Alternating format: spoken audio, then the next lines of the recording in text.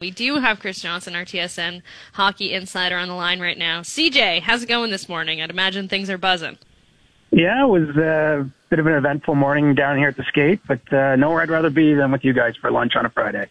Aw, we feel the same way, and not just because you have the inside intel, maybe on what's going on with Auston Matthews. Walk us through last night, this morning, and what Sheldon Keefe has had to say, and just what you've taken away from this news that we've gotten that Auston Matthews will miss the next 3 weeks with a knee sprain. Yeah, it was described to me as a fluky play in Wednesday's game where he got injured, which I think, maybe why there weren't more alarm bells sooner because, obviously it wasn't as though he took a massive hit that we all saw. I mean, he was on the ice to celebrate after Marner's overtime winning goal. And it was only last night that Darren Dreger and I kind of caught wind that something might be up. But, confirmed this morning, of course, that got a knee issue. I think that there's a couple things here for me. I mean, it could be a little bit of a blessing in disguise given where we're at in the schedule with, the Leafs due to have a pretty lengthy break for the All-Star weekend and then their bye week. And, given some of the things that Auston Matthews already dealt with this season, this is a new issue, a new injury. It's not related to, some of the things that have kept him out of a couple games earlier in the year, but it does obviously offer a pretty extensive window here for him to rehab and rest up and get back in the lineup. And ultimately he might miss something like 5 or 6 or 7 games depending on how he reacts to that rehab. Yeah, I mean, I'm just looking at the schedule here, and that 3-week timeline, they've got 6 games, 5 of which at home, and 4 of which against non-playoff teams. So the schedule's a little soft right now, so yes, it's a decent timeline, but that's only if he misses the 3 weeks, and the term minimum was used there. Is that at all concerning that this could be a little bit longer than 3 weeks? As it was described to me, this is a minor thing, so, I don't expect this to turn, minimum 3 weeks to turn into 6 weeks or anything like that. I mean, I suppose nobody's got a crystal ball in terms of, how Austin will react to treatment and where he'll be at conditioning wise when he's, able to skate again and all those types of things. But, I don't sense that there's a lot of alarm here other than the fact, we're talking about, a significant player from the Leafs lineup that's going to be unavailable for the next little stretch. But, I don't see any huge reason for concern. And let's face it, I mean, this is not a season the way it's gone for Auston Matthews where, we're charting, individual trophies or anything like that. I mean, I think everyone knows that this is all about, getting the job done in the playoffs. And so perhaps a little rest won't be the worst thing. Gabriel Landeskog, for example, missed this big stretch of time last season for the Colorado Avalanche, but was fresh in the playoffs and, they got over the hump. And so I think that, you don't want anyone to miss games, in this case, because it doesn't sound like it's serious. This could end up being one of those things that maybe we look back on as a positive in the season that he got this rest now. Well, it's interesting, though, because you take a look at what the projected lineup's going to be tonight. Tavares as 1C, Pontus Holmberg sliding in at 2C. Like, when you take one of those two guys out of the lineup, it does look a lot more thin down the middle. We've been talking a lot about how the Leafs should go out and acquire a top 6 winger to round out this team. But, I mean, when you look at it, maybe a centerman, could that be in the cards at the deadline to build a little bit more depth down the middle? Yeah, I think you go and get the best forward you can, whether he is a winger or center. I don't know that you have to be positionally locked in. We're talking about the reigning Hart Trophy winner, so no team is going to look good when you lose a player of that caliber with just the nature of the cap. He's kind of one of his own. There's not a pure replacement out there. But I think, whether this injury had happened or not, there was going to be focus for the Leafs in trying to, get another player that can play somewhere near the top of their forward group. Remains to be seen if they can get that done. I think they'd look for an improvement on the blue line as well. And they're dealing with a pretty small sliver of cap space at this point in time to get those kind of trades done. But, I would think that when all is said and done and it's March 4th and we're looking back on the trade deadline that was, I would be surprised if we didn't see the Leafs add a somewhat impactful forward between then and now. So if they're going to add, something has to go the other way, and Pontus Holmberg is skating as the second centerman at morning skate today over Kerfoot, and I've kind of had Kerfoot circled. He's always been Sheldon Keefe's Swiss Army knife guy, but you've kind of seen his usage diminish over the past few weeks. and his role kind of become more and more limited. Are you reading into that at all as writing on the wall? I wouldn't quite go that far, and I'll be, direct. I haven't heard his name specifically in any tangible trade rumors from other teams, but I do think that it's fair to sort of align those two things and wonder if the Leafs have to, be creating a little more cap space. And one way they might do that is trade someone like Alex Kerfoot. Now, I don't know if they'll be able to get that done. It's still a league where a lot of teams don't have a ton of cap room. He is on an expiring deal, so that should make things a little bit cleaner, neater, easier if they go that route. But, I don't know that we can rule too much out definitively, at this stage, just because it's an important deadline for the Leafs. And, we haven't seen them in past deadlines. They've mostly just been adding. They haven't been subtracting. But, I look at what Tampa did last year. They traded Matthew Joseph away as part of the deal to get Nick Paul. It could be that ultimately we look at what the Leafs have to do is subtract a little from the roster in order to get some improvement. Well, we did see a trade go down the other night between Colorado and San Jose. Does that mean that chatter finally starting to pick up around the league, CJ? I think it is a little bit. A number of teams have had pro scouting meetings this week or in the last week or so.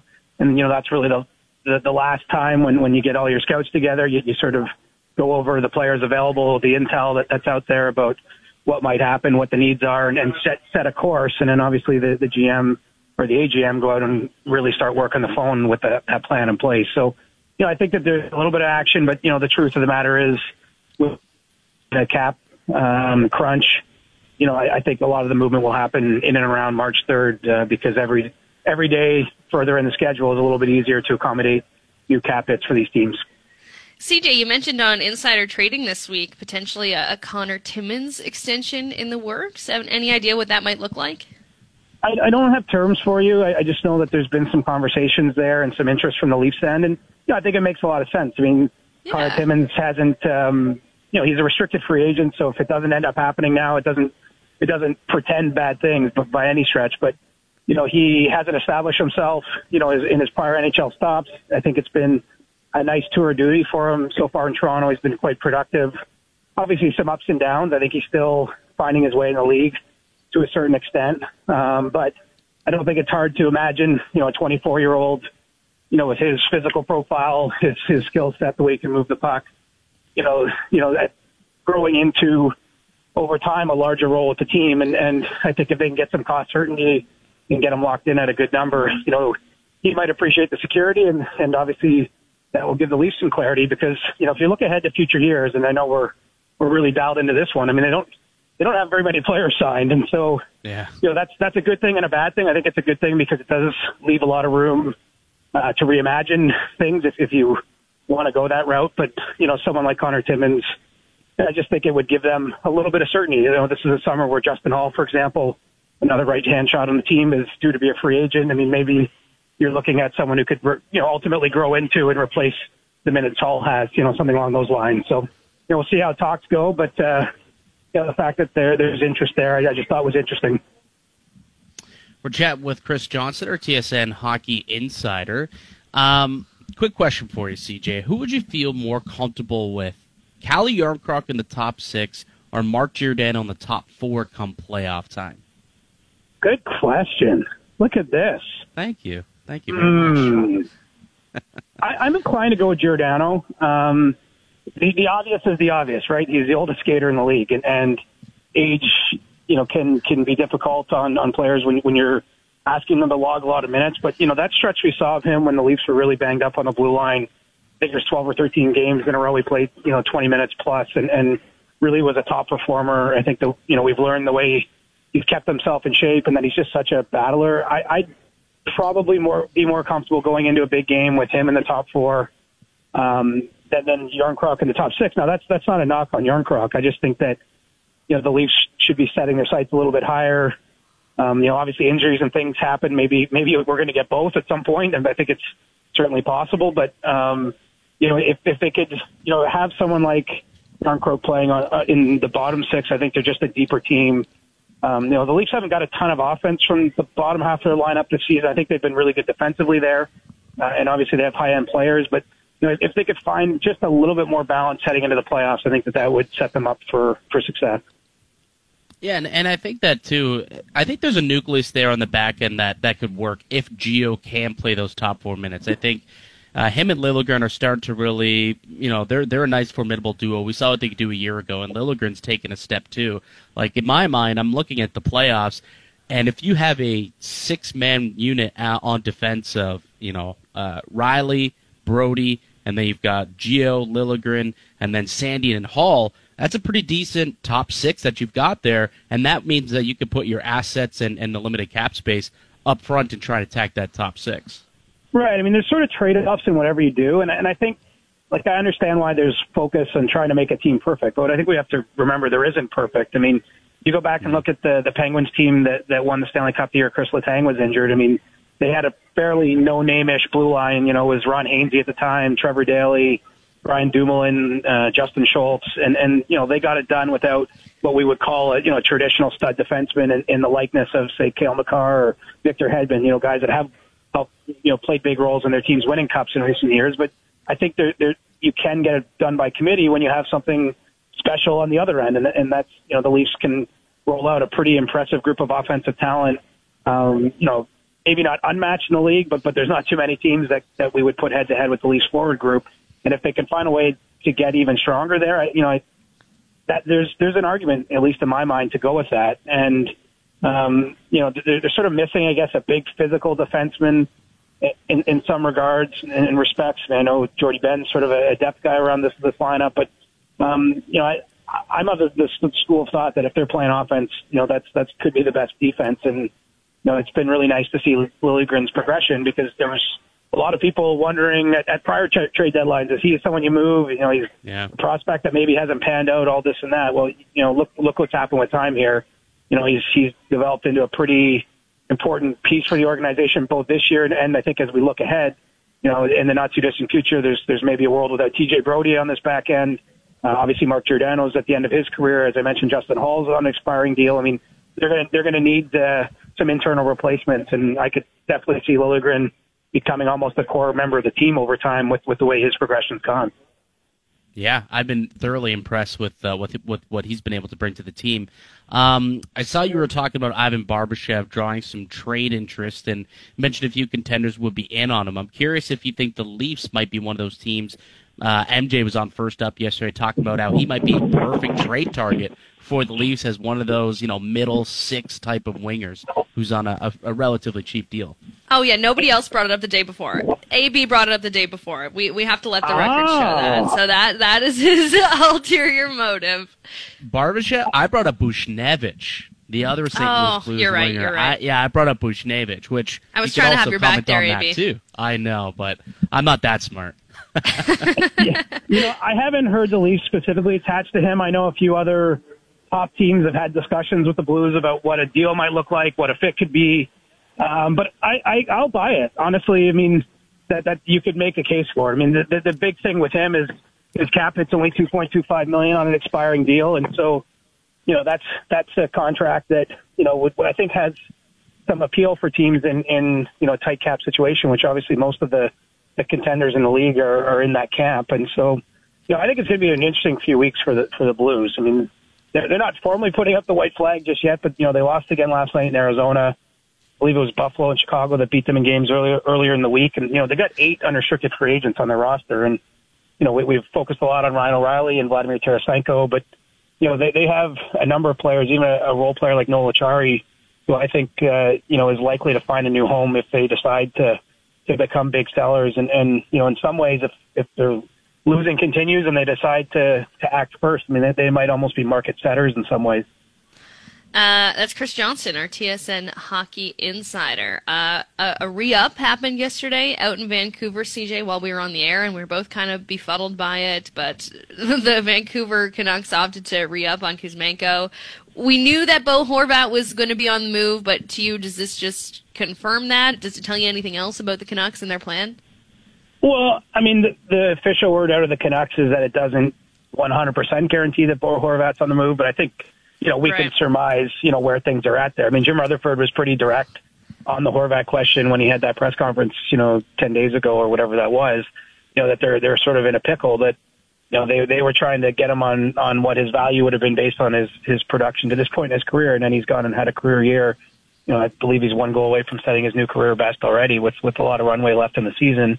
There's a lot of pressure now on maximizing what you can out of the Horvat, the asset, and it's not a slam dunk. I mean, obviously he's having a tremendous year. I'm certainly taking nothing away from the player right in the prime of his career, but there's only so many buyers in this market, and only so many teams that are willing to maybe dig deep to make a trade, and so in some ways I think you could argue that Kuzmenko was as good of an asset for a trade as Horvat, if only because he's on an entry level contract this season, and it's much easier for teams to accommodate that in their cap picture, and so it's interesting times in Vancouver. If there's a positive to that contract, I'd say the fact it's only 2 years, kind of a prove it deal yet again for Kuzmenko. I mean, obviously he gets a big raise at $5.5 million, but if something goes wrong, it's not on the books for too long, and I think you're going to have a pretty motivated player to want to prove that the start to his career is no fluke, that he can be an impactful forward. He's really good down low, big guy that digs the puck off the walls, and I think benefited from playing with Elias Pettersson for much of the season production wise. But the Canucks are under some heat at some point to trade someone. They've handed a lot of contracts out, but they're in a cap bind, and they haven't really done much to advance the program in the years since the new management staff's in place. We'll stick out west with the Canadian teams, and to quote actually my good friend Julia here, who asked me this earlier today, what the hell is wrong with the Calgary Flames? Oh. I always worry when you quote me, but that one is very quotable. What is wrong with them, CJ? I mean, another loss last night to the Chicago Blackhawks, and we know that they're in the Bedard Bowl, and this is a team that's fighting for a playoff spot, not what you want to see if you're a Flame fan or Daryl Sutter. No, and I've talked to a lot of people around this situation because it almost doesn't add up, does it? It's definitely a team that I don't think at any point in time, I mean, they've played some good games. They won a big game last Saturday afternoon against Tampa in their building, a really hotly contested game. It's not as though they haven't had good performances, but I don't think at any point they've truly been in sync and had a run where you're like, okay, this is a team to contend with. And as much as they had a crazy offseason and turned over some impact players at the top of their roster and brought in some new ones, I think that there is a window of time there where you expect an adjustment period for players like Jonathan Huberdeau and even Nazem Kadri, to get comfortable and to find the right fits. It just feels like something's off. And certainly, I think that some players, it's fair to say, are chafing under Daryl Sutter. Not the first time that's happened, by the way. He won 2 Stanley Cups in Los Angeles with a team that at one point locked him out of the dressing room because they were so tired of hearing from him, those Kings teams in the early 2010s. So, it's not necessarily the be-all and end-all if there's a bit of friction between the coaching staff and the players. I think that sometimes that's about pushing a group, but it just doesn't seem to be clicking there. And I think it creates an interesting scenario for Brad Treliving, who, by the way, is in the last year of his deal, much like Kyle Dubas is here in Toronto. And just, how do you approach a deadline? What do you do? Is this a group you should be doubling down on in terms of expending assets for expiring players, or do you end up punting? I mean, I don't think that's decided as we're having this conversation today, but it's something to keep an eye on in the next 4.5, 5 weeks leading into the trade deadline. Yeah, surprising stuff out in Calgary. Unreal game last night between Boston and Tampa. Boston actually loses, which is rare and crazy these days. It actually crossed my mind to ask Sheldon Keefe today, were you surprised Boston lost last night? But I was worried he might take it the wrong way, so I didn't pipe in with that one. Yeah, Sassy Sheldon was out on the loose today, so I don't even know if it was the day, but I feel like that would have been a good question with a peppy Sheldon mood. Which one of these teams kind of around the Leafs on the murderer's row that is the Eastern Conference do you expect to be the most active around the trade deadline? Ooh. Well, Boston, I don't expect it to be Boston. They're a team right now. I mean, they could get a major injury between now and the deadline, which changes their cap picture, but as of today, they're the sort of team, whatever they bring in money-wise, they have to ship out. And so, I think that they'll make a trade, but I'm not sure that they're in the position to make an impactful one. Tampa's in much the same spot. So I guess there's a silver lining in the Eastern Conference. I mean, it'll be interesting to see what happens in Buffalo if the Sabres stay hot. And they've gotten right now to the fringes of the wild card position. They've got games in hand on Pittsburgh and Washington. who are ahead of them, and they have a whack of cap space. I think that they can. Someone told me they could literally trade for like half a team in terms of adding the cap space onto their portfolio. And so if they could be a dark horse, call it, that could make a big move, especially I think if they get into a playoff spot as we get closer to March 3rd and sort of compel Kevin Adams to do something. New Jersey's another sort of wild card for me. They've had an unexpectedly strong season. They've really hung around at the top of the division all year long. And, they also have a bit of cap room to be able to take a big swing. I mean, the Rangers might be the other one I would highlight just because they own 2 first-round draft picks in this upcoming draft. And, usually the contenders don't have that. And so I would argue they have one that they could probably spend in terms of going out and making a big deal. But, the truth is for the very top teams, in this conference, very few of them have the cap space needed to, make 3 huge moves at the deadline unless something changes with injuries or LTI or whatever. Patty Kane to the Rangers, CJ? You could sell me on it. We got to see. Like, the one thing in Chicago, it sounds like there's no decisions coming in any way, shape, or form until after the All-Star break from Jonathan Toews or Patrick Kane about whether they'll waive a no-movement clause. I could see a scenario where, maybe they don't. Maybe they don't want to move at the deadline and then potentially have to move again in the summer as free agents. I mean, I don't almost want to speculate on that because the decision ultimately rests with the 2 individuals, and I don't know what they're thinking, other than, I think that they're wrestling with the idea of it a little bit. Some parallels, I suppose, to what Claude Giroux went through last year in Philadelphia, where he had control of his situation and he ultimately did move, but then had to move again in the summer in signing with Ottawa after the trade to Florida. So, it can be a tumultuous period. The Rangers or even the Devils, Timo Meier might make sense. Right. There's lots of forwards out there, right? I mean, we have some at least names or semi-names at this deadline. I don't know how it's all going to shake out with the cap ramifications and the like. It remains to be seen. My favorite Jonas Siegel line. CJ, just before we let you go. Jonas Siegel. Yeah, he makes me laugh. We had him on yesterday. He's the best. Also happened revolving around that Tampa-Boston game last night. It was the first time that Pat Maroon and Jack Edwards saw one another after that whole hoopla earlier in the season. I was actually kind of impressed by Jack Edwards and the fact that he went down to the dressing room and had a chat with Pat Maroon, which is probably the only way to kind of semi-rectify that situation. You've covered the game for a long time. Have you ever had to go down, swallow the pride, and have a chat with the player about something that got reported wrong or something that was reported right but ruffled feathers? It's happened a couple times, yeah. Not as publicly as Jack's did. No. Because, in this case, I saw Eric Erlinson, a reporter in Tampa, put out a photo of him over at the locker. Play by play.